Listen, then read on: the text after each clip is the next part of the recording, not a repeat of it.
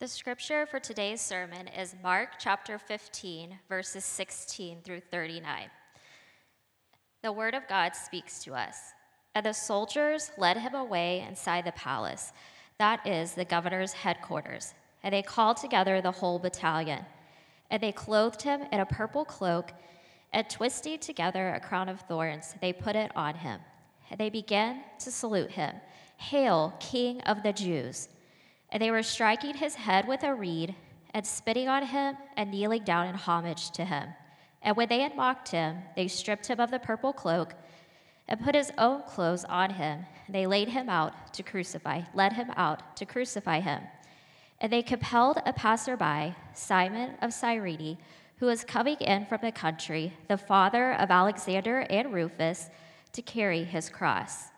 And they brought him to the place called Golgotha, which means place of a skull. And they offered him wine mixed with myrrh, but he did not take it.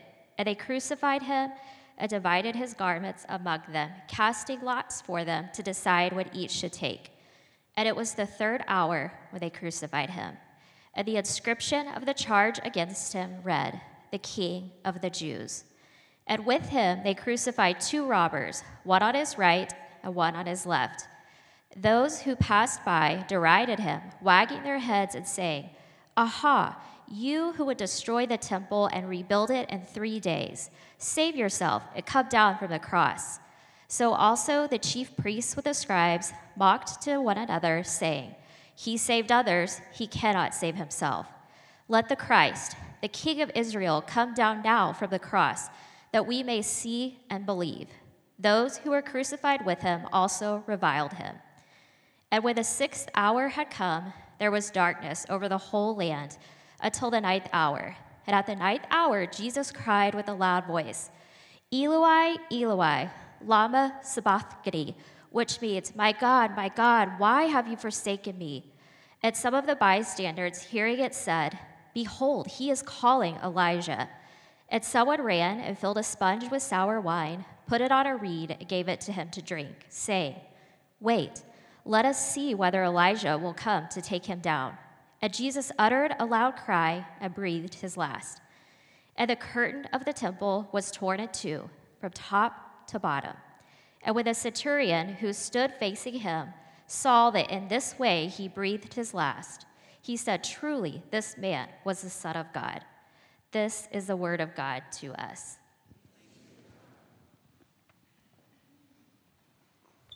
Thanks, Alyssa. Hey, good morning, guys. We doing okay? Rowdy group. Let's party. Hey, I'm really glad that you guys are here. My name is Chad Kinser, and serve as one of our pastors, and really excited to open this passage of Scripture today.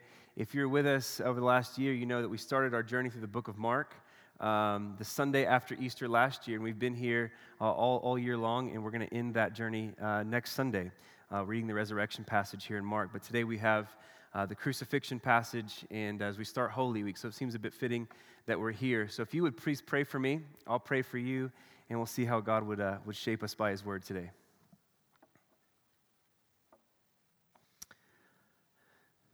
Father, we come to you in the name of our Lord Jesus. There's no other way we get to come to you. And Jesus, thank you for all the benefits that you bring to us as we come before the Father, that we actually have the confidence that our prayer is heard now. That we have the confidence that you don't stiff-arm us, that you don't tell us to leave. That you enjoy hearing our prayers. And so, Father, we come asking today that would you please hold our attention as we study your word. Would you please give us a greater capacity to look at Jesus with? Would you redeem our imagination, we pray? Would you spike up our heart's affections? Would you make belief? Would you create belief in hearts of those who are skeptical or doubting or wondering if any of this is even true? We pray that you'd help them to see today. And God, we ask as we look at the cross of Jesus, would you help us with the same confession of the Apostle Paul? Far be it from us to boast in anything except the cross of our Lord Jesus. Far be it from us to have any other security or stability or firm foundation except for the cross of our Lord Jesus. And it's in His name that we offer this prayer. Amen. Amen. Well, today is one of those passages that we knew was coming from the time we opened the study of the book of Mark. And even if you've never actually read this account of the death of Jesus, maybe you're not even sure what you believe about the account of the death of Jesus, you're probably somewhat at least familiar that this is something that Christians believe. You've heard of the death of Jesus. And so the event of Jesus dying on a cross is one that needs no introduction. There's not like an anecdotal story I can tell to say that, well, this is like that. It stands alone as unique. But that's also what makes this sermon actually challenging. That's what makes this text difficult to deal with today. It's because most of us are so familiar with the cross of Jesus, whether a believer or not, that you're no longer stunned by it. You're no longer bothered by it. You're no longer sort of upended by it. But that's not how it was for the early Christians. In fact, the cross that we now have as the popular symbol for Christianity didn't even show up as the popular symbol for Christianity until the 6th century. Before then, the sign of the cross, or even talk of the cross, would have caused someone's pulse to quicken.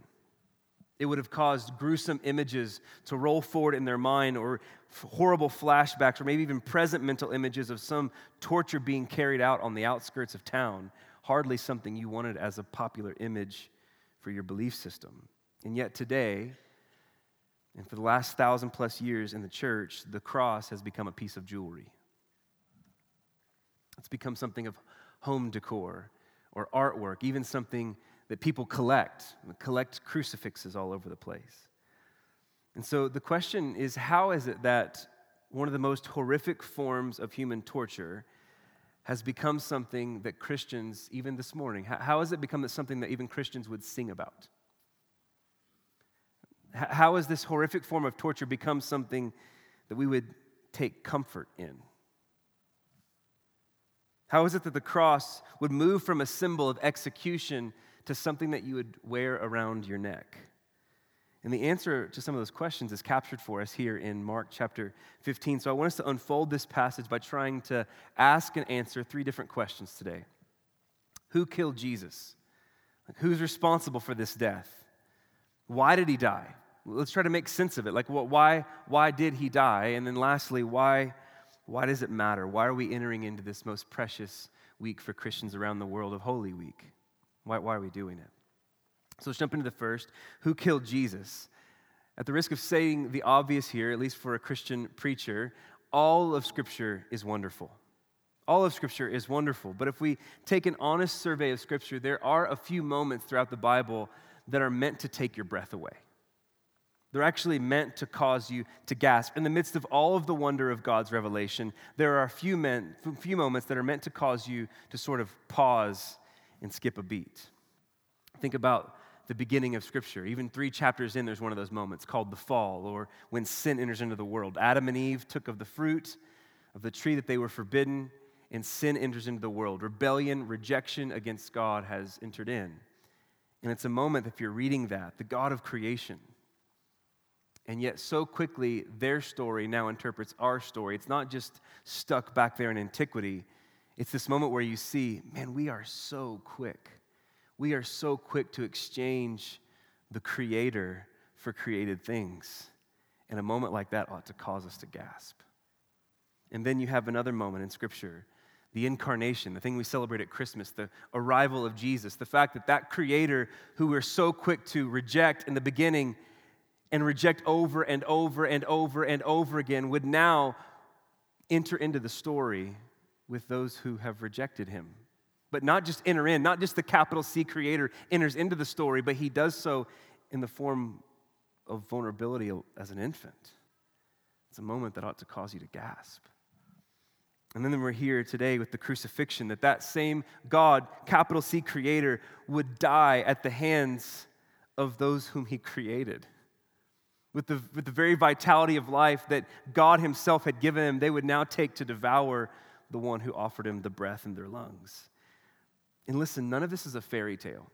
Like none of this is something that's just been made up. This is historical fact. Pick up with me in verse 21. It says, they compelled a passerby, Simon of Cyrene, who was coming in from the country. He was the father of Alexander and Rufus. and they asked him to carry his cross. They brought him to the place called Golgotha, which means the place of the skull. And they offered him wine mixed with myrrh, but he did not take it. And they crucified him and divided his garments among them, casting lots for them to decide what each should take. And it was about the third hour when they crucified him.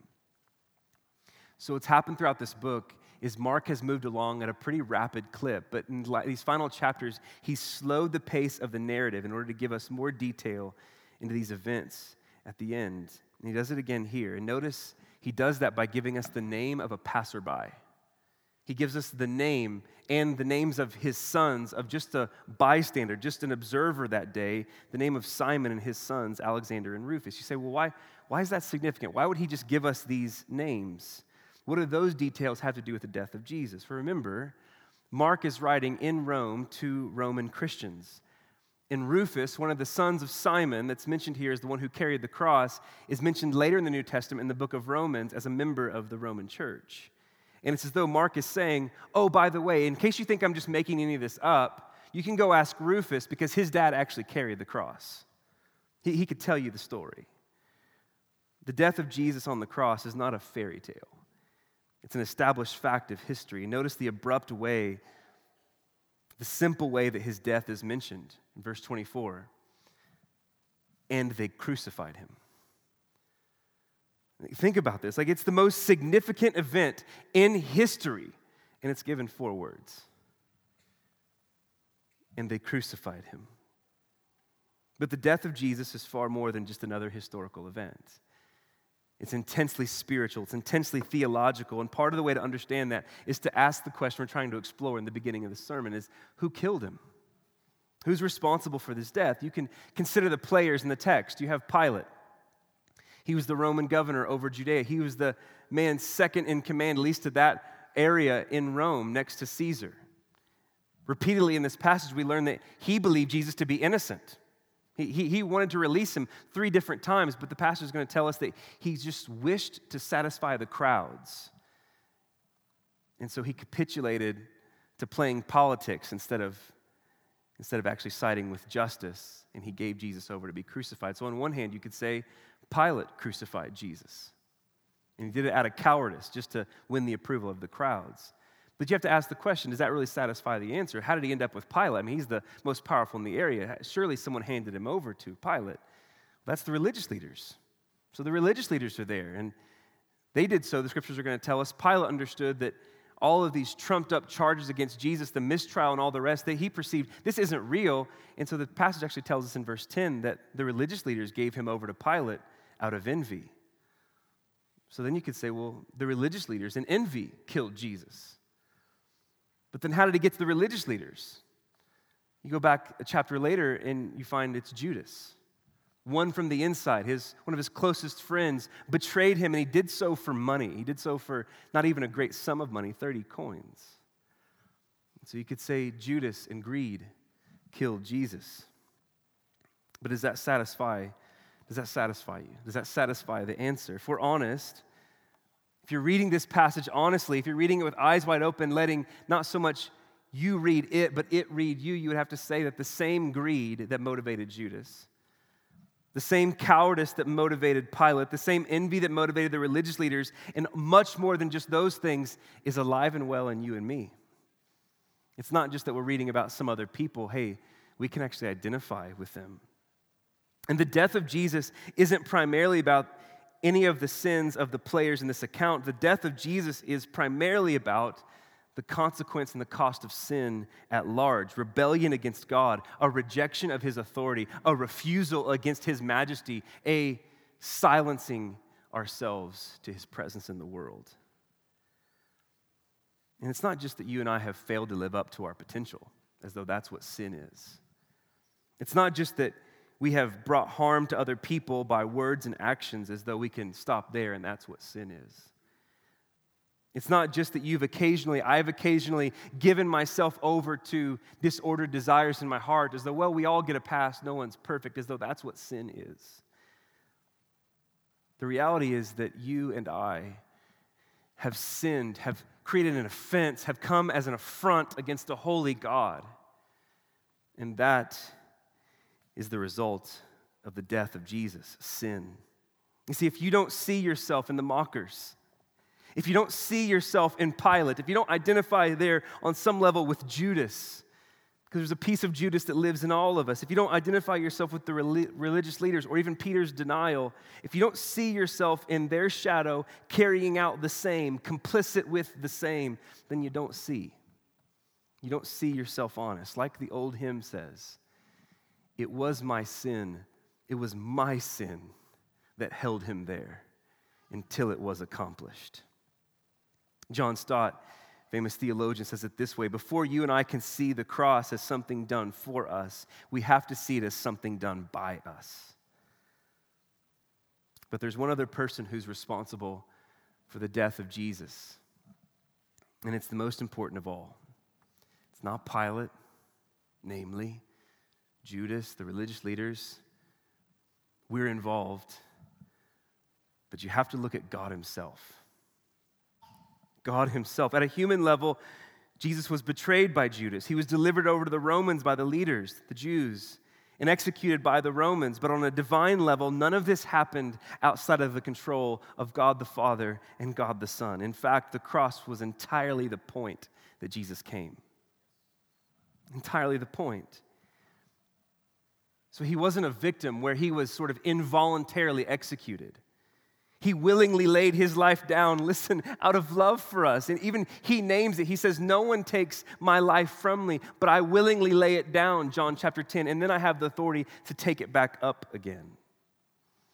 And so the scriptures hold both of these realities in tension. They hold them together in Isaiah 53.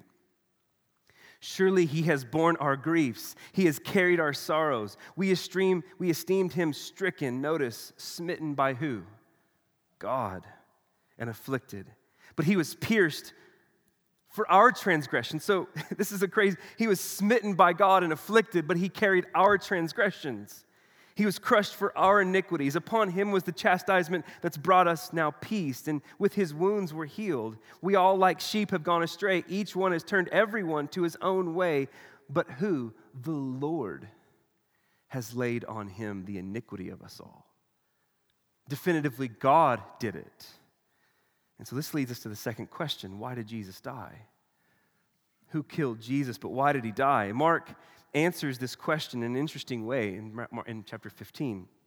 Over and over again throughout this book, Mark has used irony to sort of make his point. He's used irony to teach something about the events that are taking place, and he does it again here. I'll show you a few. So initially, Jesus is mocked as the king. They place a crown of thorns on his head, a purple robe around him to sort of prop him up as a king, but they're mocking him all the while. They salute him as a king. They place a plaque on the top of his cross that reads out his crime, "Hail to the King of the Jews." But here's the irony. He really is a king. He really is a king. He dies as a king, taking a judgment for his people instead of giving his people over to a judgment while he hides away in a faraway tower safely. As a king, and through his death, he now becomes the strong tower that we can run into and be safe. They mock him in verse 29. Aha, you who would destroy the temple. You said you would destroy the temple and rebuild it in 3 days. Save yourself and come down from the cross. But here's the irony. Through his death, that's exactly what he's doing. The place where the presence and love of God is to be found is no longer the physical temple, but the person of Jesus, the God-man. His body is the true temple where we come into contact with God's great love. It's being destroyed there on the cross, and it's being raised on the third day. The chief priests mock him by saying in verse 31, he saved others, but he can't save himself. Let the Christ, the King of Israel, come down now from the cross that we could actually see and believe. But again, the irony is that he truly is saving others and therefore cannot save himself. And it's actually by him staying on the cross that we're able to see and believe. They're saying, if you would come down from the cross, then we'll see and believe. But it's actually by him staying on the cross that we're truly able to see and believe the depth and the extent of God's love for us. Maybe the biggest piece of irony, though, in this whole passage is caught up in this man, Barabbas, caught up in the convicted criminal that was released and Christ took his cross. Pick up with me in verse 6. Now at the feast, they used to release for them one prisoner for whom they asked. And among the rebels in prison who had committed murder in an insurrection was a man called Barabbas. And the crowd came up and began to ask Pilate to do as they usually did for them. And he answered them, "Do you want me to release for you the king of the Jews?" For he perceived that it was out of envy that the chief priests had delivered him up. But the chief priests stirred up the crowd. They brought a frenzy about to have him released, to have him release Barabbas instead. And so we don't know much about this man Barabbas from history, but this passage tells us that he was a convicted criminal for having murdered someone during an insurrection against Rome. Again, the irony here is he actually looks like more of the Messiah that the people wanted than Jesus. They wanted a warrior leader to come and attack Rome, overthrow Rome, and establish Israel as the nation state. His name, Barabbas, it comes from two words in Hebrew, Bar Abba. It actually means son of the Father.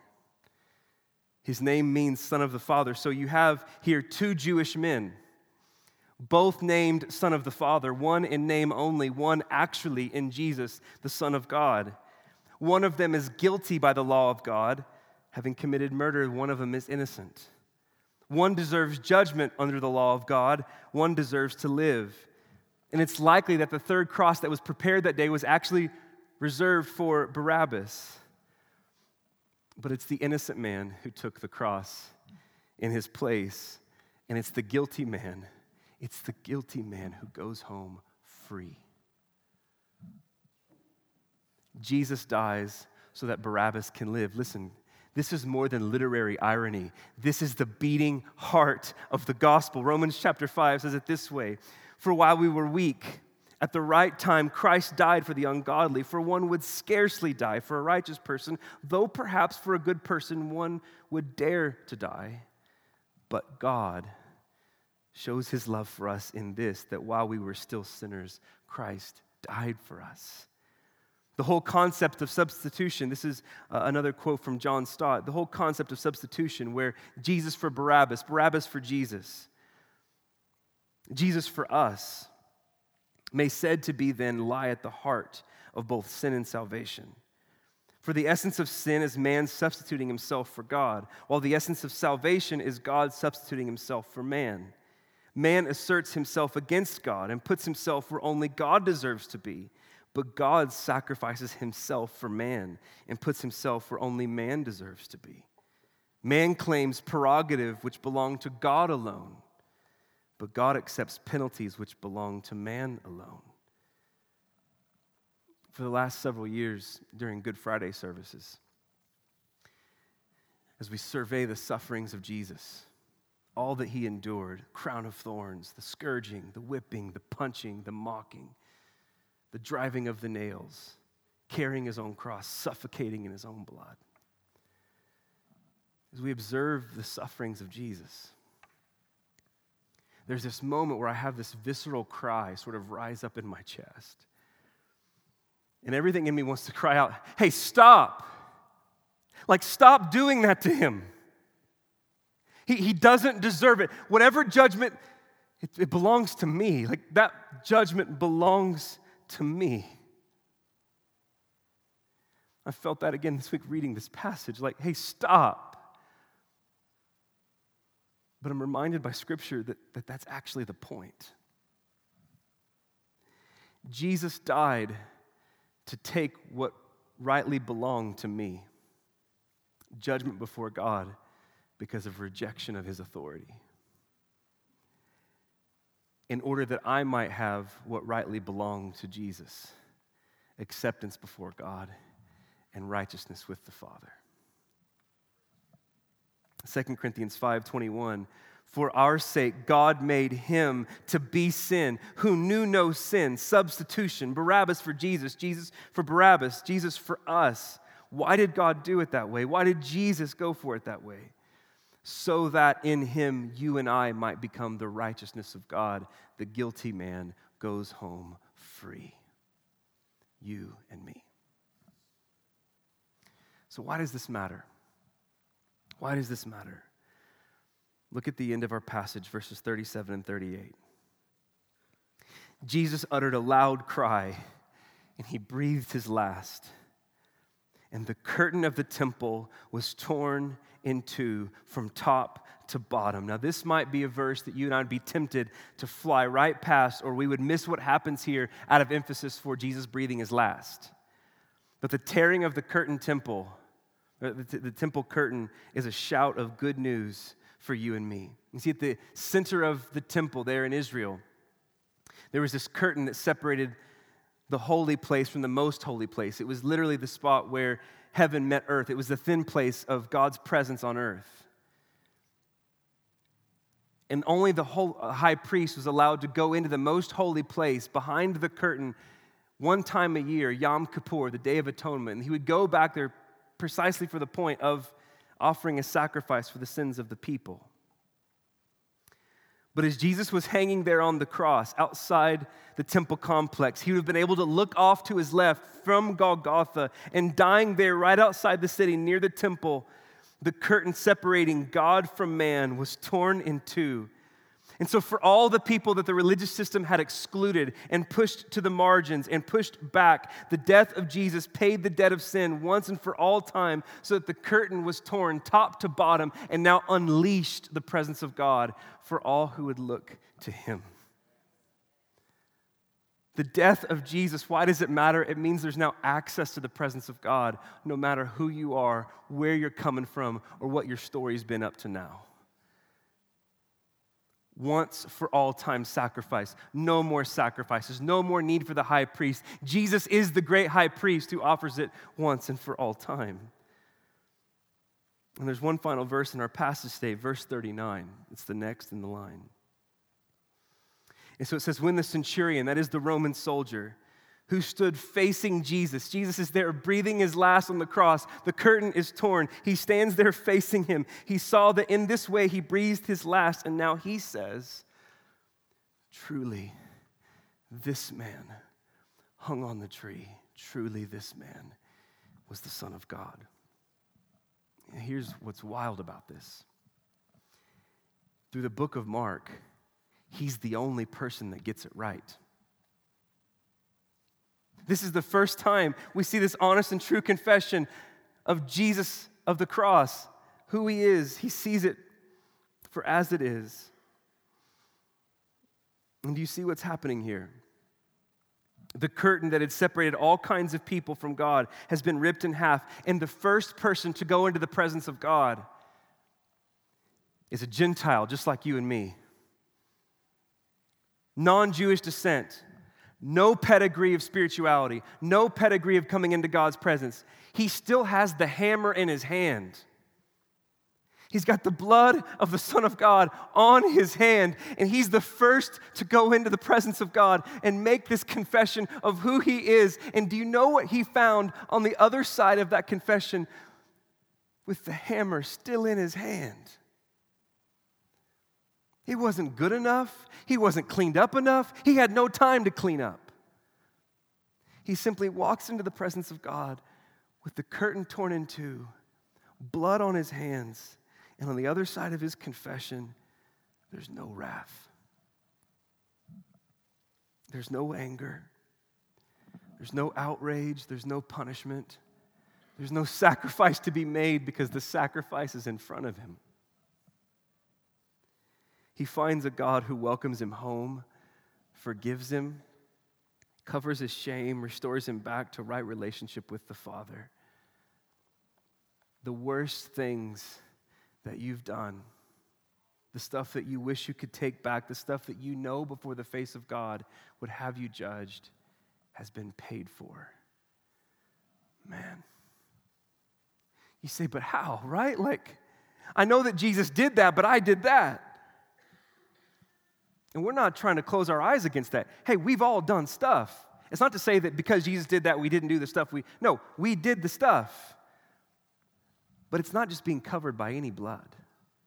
It's not just being covered by any person's verdict. It's being covered by God himself and the precious blood of the Lamb of God in Christ Jesus our Lord. The ways that you failed have been covered. The barriers that pushed you back and excluded you from God's presence have now been once for all destroyed. You see, the death of Jesus changes everything. It changes everything. And so we'll land here today. Maybe you're here and you're a Christian or not. Let me sort of try to make clear what it is to be a Christian. Is to see in the death of Jesus not just the sufferings of your Savior, although that's there to be seen. It's not just to see the love of the Father who would welcome you home, although that's there to be seen. To be a Christian is to also see your own death.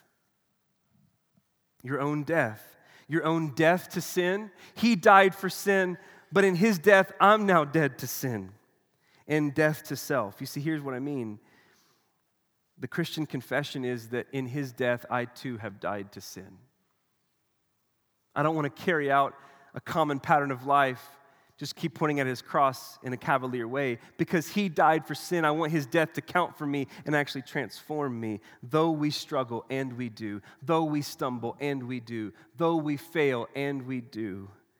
His death counts for me, and sin will not get the last word.